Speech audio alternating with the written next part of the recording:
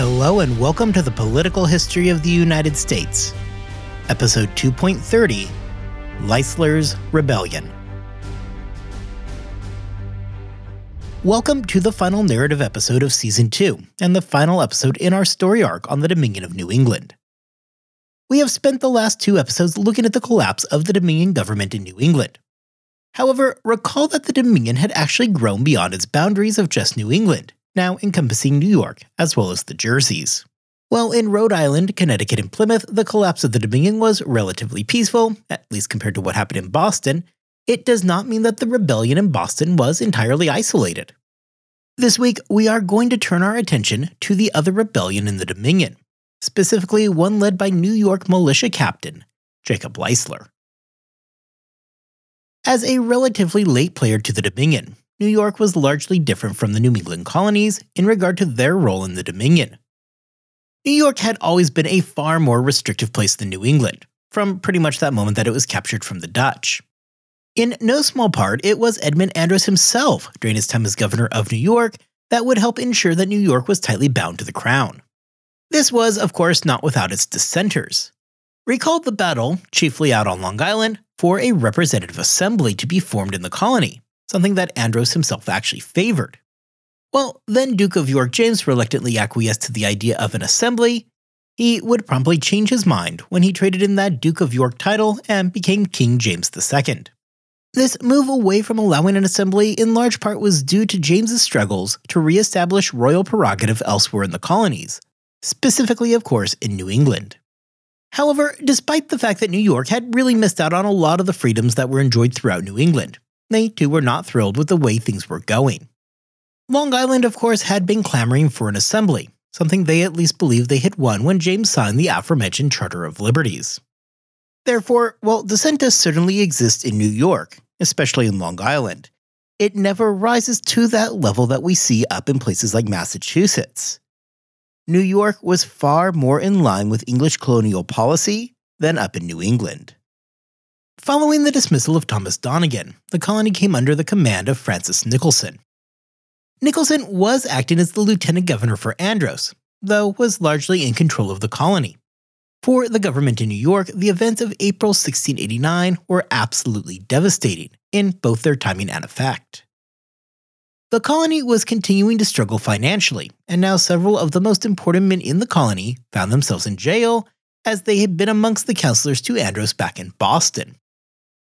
Somewhat predictably, the first sign of trouble would pop up over in Long Island, which, as we just discussed a moment ago, had always been filled with the loudest detractors towards English colonial rule in New York. It was the Long Islanders who had been amongst the most vocal proponents of getting the Charter of Liberties signed. Certainly, after winning the battle for the Charter only to find out that James II wasn't going to actually approve it, did not endear them to the king. Despite this sense of anger and resentment, however, no evidence exists that Long Island was going to be the bastion of dissent. They were upset, yes, but prior to the events in Boston that April, nothing really suggests that they were planning on leading the charge against the Dominion. As was the case throughout the Dominion, when news of the events in Boston reached New York in late April of 1689, some kind of a response was going to be required. The Long Islanders viewed their struggle in much the same vein as those over in New England, who saw the Dominion's government, and the English colonial system in general, to be completely arbitrary. Therefore, when news arrived of the events in Boston, Long Islanders agreed that their best move would be to secure the forts in the colony. Questions can be asked just whom they were securing said forts for. However, it seems pretty suggestive that they were making sure, specifically, that they were the ones who controlled the forts from anybody who may challenge their actions. While officially the company line was that they were securing the forts in New York to protect from a foreign enemy, it appears that their real enemy was the remnants of Dominion rule that they were trying to protect themselves from. Much as was the case in Massachusetts, the lack of information would prove to be a serious blow to the Dominion government.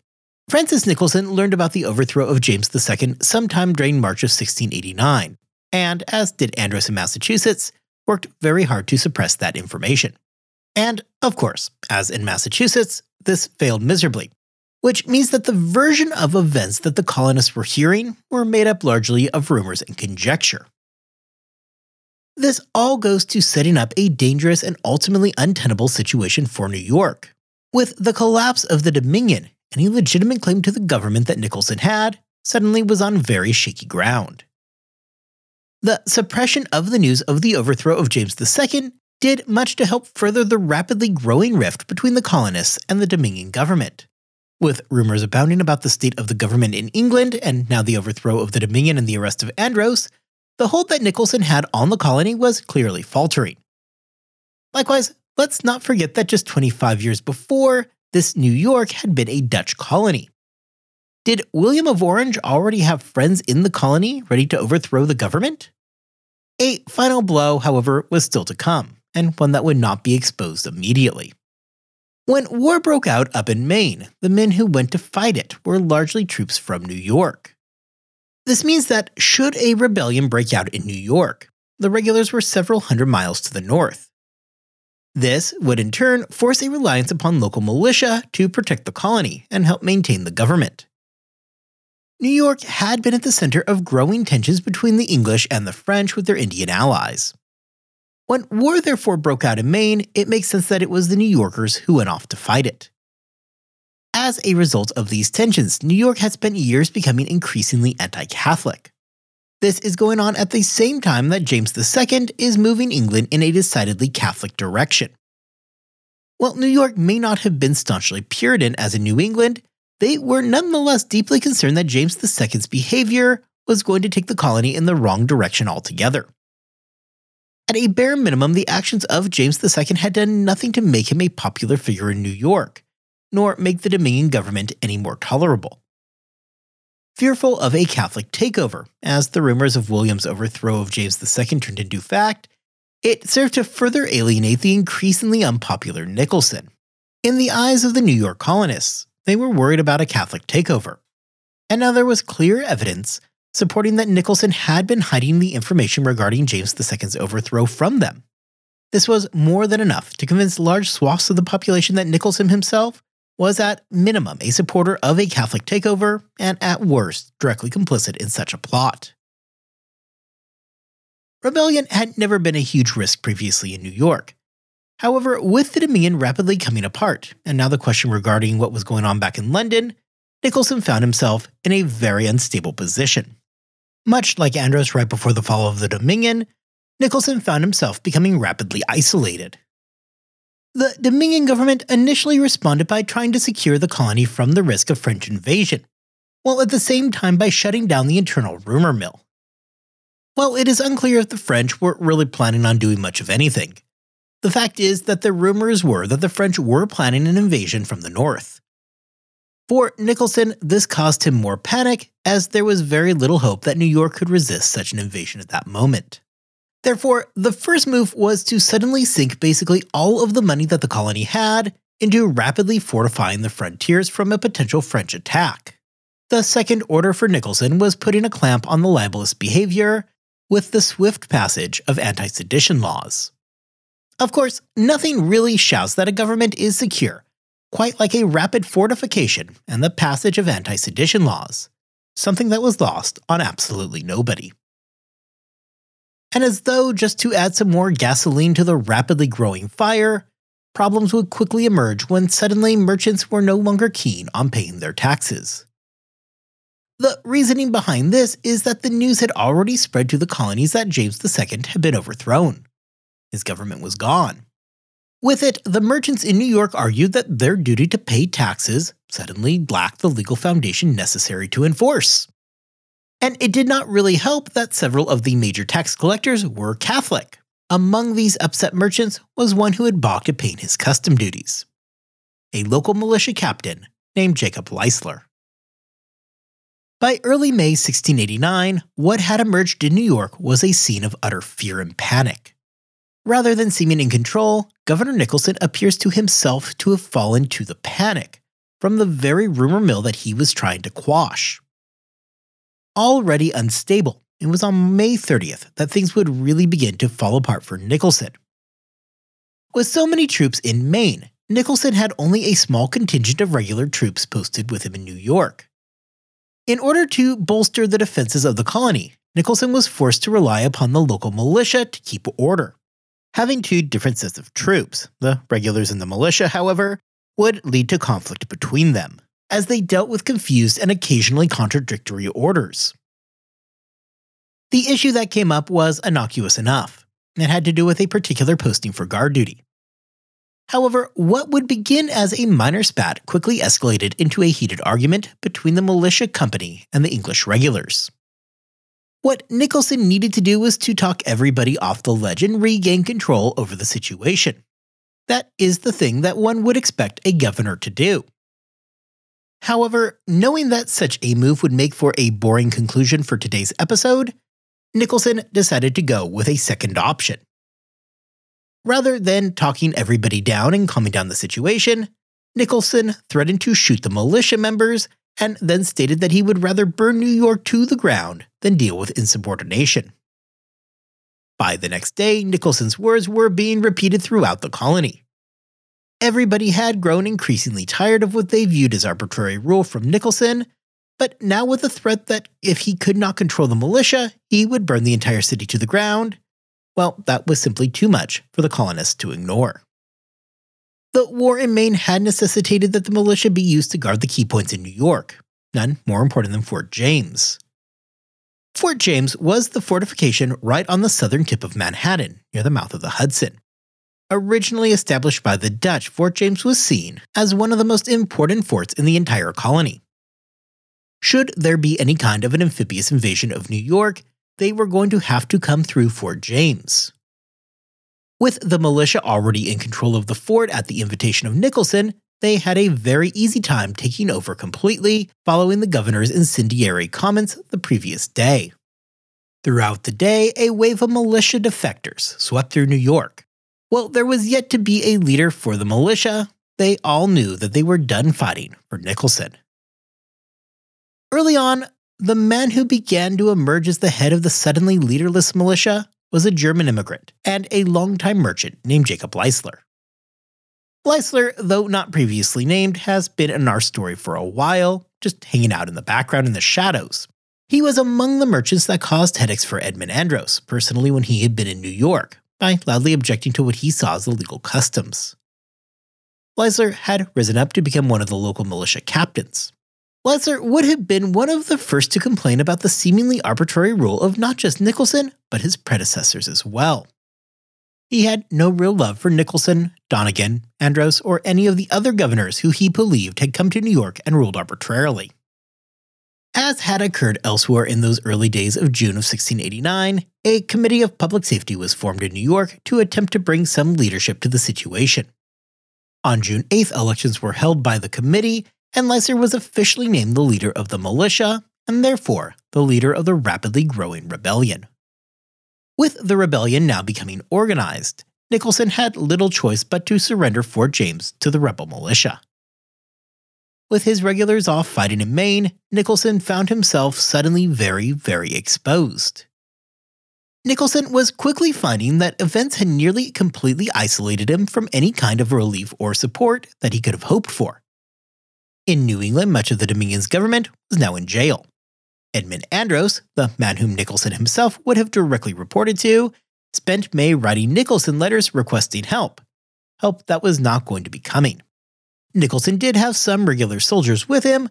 However, even though that certainly could have helped, it was a pretty good question at this point if they could have held off Leisler and his angry militia. A question that Nicholson was not that interested in finding out the answer to. Regardless, however, most of his regulars were off in Maine where they had been fighting under Edmund Andros, and now they themselves were trying to cope with a lack of leadership. The hope, therefore, of reinforcements from the north seemed bleak for Nicholson. By the time of the June 8th election of Leisler by the Committee of Public Safety, it had become abundantly clear to Nicholson that the fight was lost essentially from the moment that it began. Not wanting to join Andros on the gallows, Nicholson decided that his time in New York was at an end. Nicholson boarded a ship and made his way back to England. On the way out the door, he reminded everybody that they should do what they could to help Edmund Andros, and then gave them a reminder to keep collecting those hated custom duties. Now, one would think that abandoning the colony at a time like this would certainly not be a great career move for Francis Nicholson. And Sure enough, William III was not very amused by his actions. However, we are going to see Francis Nicholson again, and in the not-too-distant future. He will reappear next season, where he will first become the Lieutenant Governor of Virginia, and eventually will rise up and become the Governor of Maryland. That means that for our story right now, this is not so much a goodbye for Francis Nicholson, as it is a we'll see you around. Back in New York with Jacob Leisler in charge and the Committee of Public Safety acting as something of a quasi-assembly, the order of the day quickly shifted to the question of what to do next.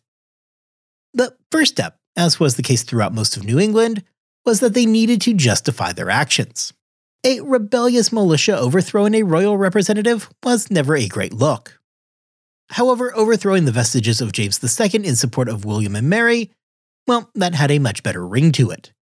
Even if it was a transparent attempt to rid themselves of an unpopular figure, proclaiming New York for William and Mary at a minimum took the sting out of the event. This is exactly what Leisler would do on June 22nd when he and his militia company proclaimed the new king and queen. Leisler next needed to shore up his own power by working towards eliminating internal threats in the colony. The most obvious threat at this point were the perceived to be Catholics, whom potentially would remain loyal to James II. These fears would become more pronounced when the events of the past 6 months in England would end up dragging the country into the 9 Years' War against France. Now, those French Catholics posed a real threat to the safety of the colony. This opened the door for Leisler to form the Association of Protestants. This group was dedicated to preserving Protestantism throughout New York. This meant standing in opposition to Catholics and anybody else that might challenge the leadership of Leisler personally. What followed over the next several months was a slow, but ultimately effective, effort by Leisler and the Committee of Public Safety to purge the colony of the representatives from the James II era as well as the Dominion. As Leisler worked on securing his own power base, William III was again left in that same uncomfortable situation that he had been in with New England. William's colonial policy was not that much different than under King James II. We know that upon winning the crown, he had sent that letter to his royal governors that the colony should continue with business as usual for the time being. However, clearly nothing was business as usual, especially up in the now former Dominion of New England. William III, though likely anxious to himself assert his new royal prerogative to the colonies and distressed over the rebellions, could not call out the events at the risk of making himself and his followers look hypocritical. Had they themselves not just overthrown James II under exactly the same justification that the colonists in New England and New York were getting rid of men like Andros and Nicholson? Furthermore, everybody was happily declaring for King William III. A wrong move would do nothing more than alienate the North American colonies, something that the new king had no interest in doing. At the same time, however, what had occurred in New York was essentially a mutiny. King William understood that there were serious risks to condoning such an action. In New England, that had been an uprising of the entire populace in one swift move. New York had been the militia rising up. Either way, William was placed into a difficult situation on how to handle Jacob Leisler. The initial decision, therefore, was that rather than dealing with him and doing anything direct, the best option might be to sit on it and see how things played out internally. This is exactly what William did. Rather than making a quick and decisive move against Leisler, he decided to move the entire affair to the back burner. This also highlights a real difference between the events in Massachusetts versus New York. In Massachusetts, a single leader fails to ever emerge. This is due in large part to the nature of the rebellion that took place. Massachusetts saw that combination of moderates and members of the old Puritan faction all coming together to overthrow Andros. The merger of the two otherwise opposed groups prevented not only a return to the Puritan hegemony from before 1686, but it made it impossible for a single figure to gain enough control to really emerge as the face of the rebellion. Think back to other conflicts we have seen during the preceding decades. Bacon's Rebellion, King Philip's War, Leisler's Rebellion right now. In each of the three cases, the rebellions were named after one of their principal players. The revolt in Boston is not referred to as Mather's Rebellion or Bradstreet's War. New York, however, did see the rebellion attached to a single person, Jacob Leisler. Further confusing things was a letter that arrived in late fall of 1689 addressed to Nicholson. Now, of course, Nicholson had left in June. The most likely explanation for this is that the letter was sent right before Nicholson arrived back in London and the king became aware of what had gone down. The letter had instructed Nicholson to do what he needed to keep the peace. Upon getting the letter, Leisler went ahead and assumed that this gave him full authority to do what he needed to do to secure the peace. Because hey, Nicholson is gone and he was now the guy in charge. Now, Leisler, of course, was not a stupid guy. He undoubtedly realized that this letter was not meant for him. However, the door was open a crack and he was not going to miss his opportunity. With his newfound authority, Leisler quickly arrested all those who stood opposed to him and rapidly purged out the rest of the Dominion influence from New York. With the colony now firmly in the hands of Leisler, the Committee of Public Safety gave way to a council, with Leisler standing at the head as governor. While Leisler now had control over the colony and his biggest rivals had been purged, he himself had to deal with the pockets of deep unpopularity. Nowhere was this more evident than in Long Island, where Leisler was little more popular than Nicholson had been before him. These remnants of discontent would prove difficult for Leisler to control, as he had even less of a legitimate claim to the governance of the colony than did his predecessors. With Leisler trying to stamp out dissent internally, things looked a little better for him outside of New York. When New England decided that it was going to launch an invasion into Canada in 1690 to help secure their borders, Leisler quickly decided that he was all in. Indian affairs had been for a good deal of time now a substantial concern for the leadership of New York. As we have already discussed, fear of a French invasion was high, and it was largely the regulars from New York who went up to Maine along with Edmund Andros. However, this ended up being a disaster across the board for Leisler. First, despite 2 attempts to make this thing work, no invasion ever actually happened. Despite planning for and helping fund the expedition, both attempts to invade fell short. However, failures or not, they still cost money which Leisler was required to pay. This came in the form of new taxes, which was about as popular as you would imagine. By the end of that year, virtually all of the English in New York counted Leisler as an enemy, with his only base of support being the Dutch.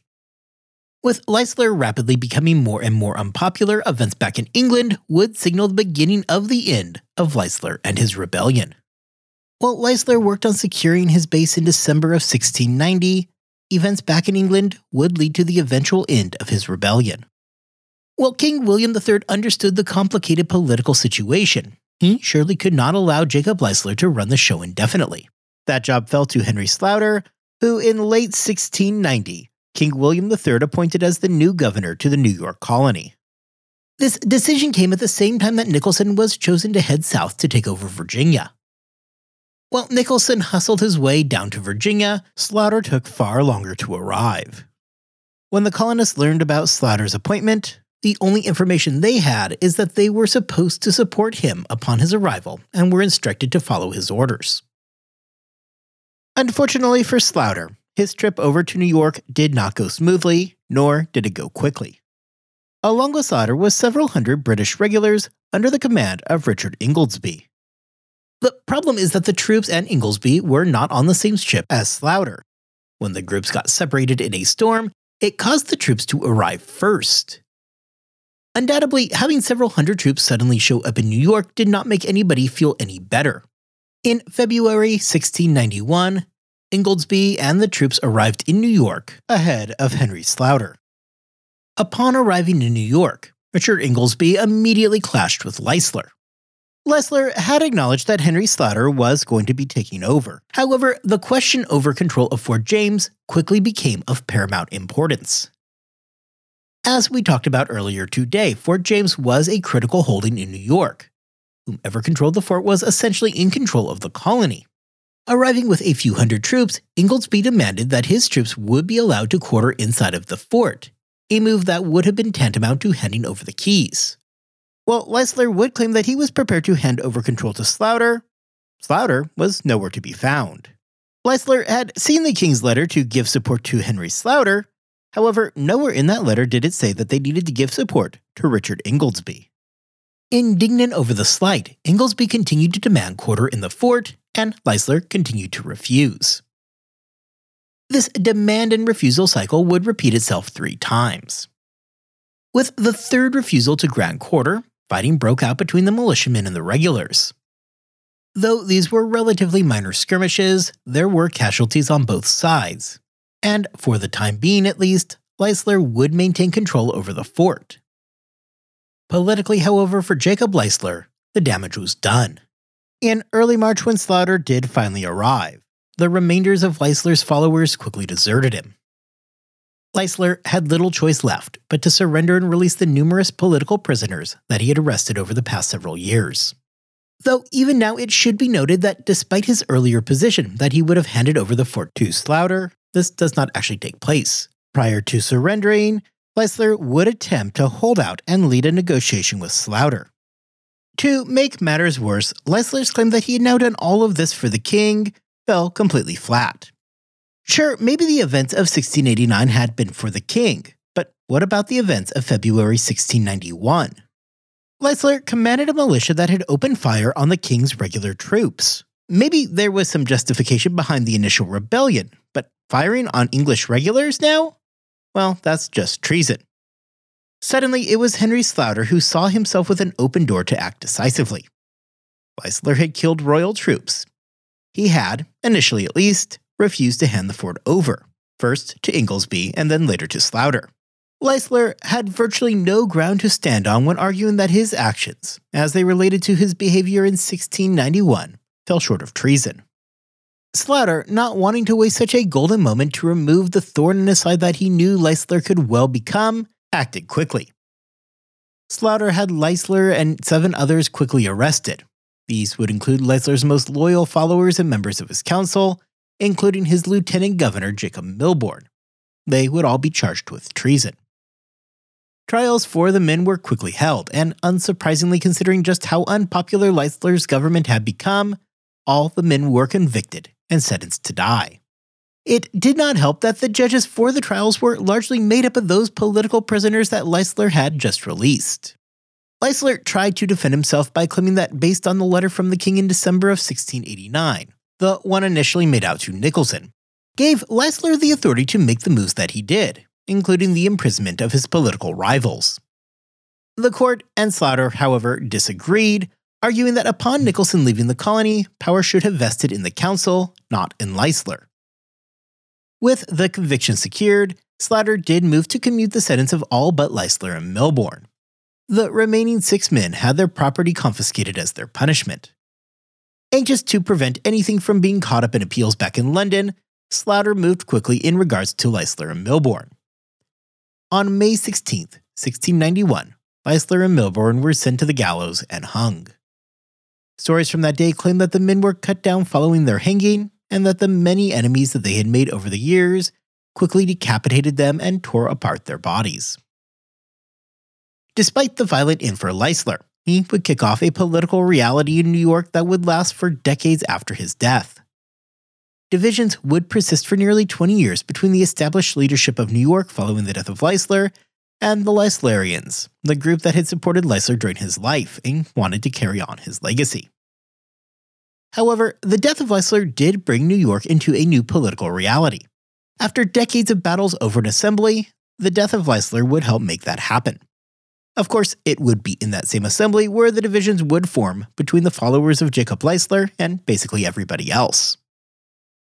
One does have to wonder if Jacob Leisler did more damage to his own cause than necessary. Leisler was not some political genius.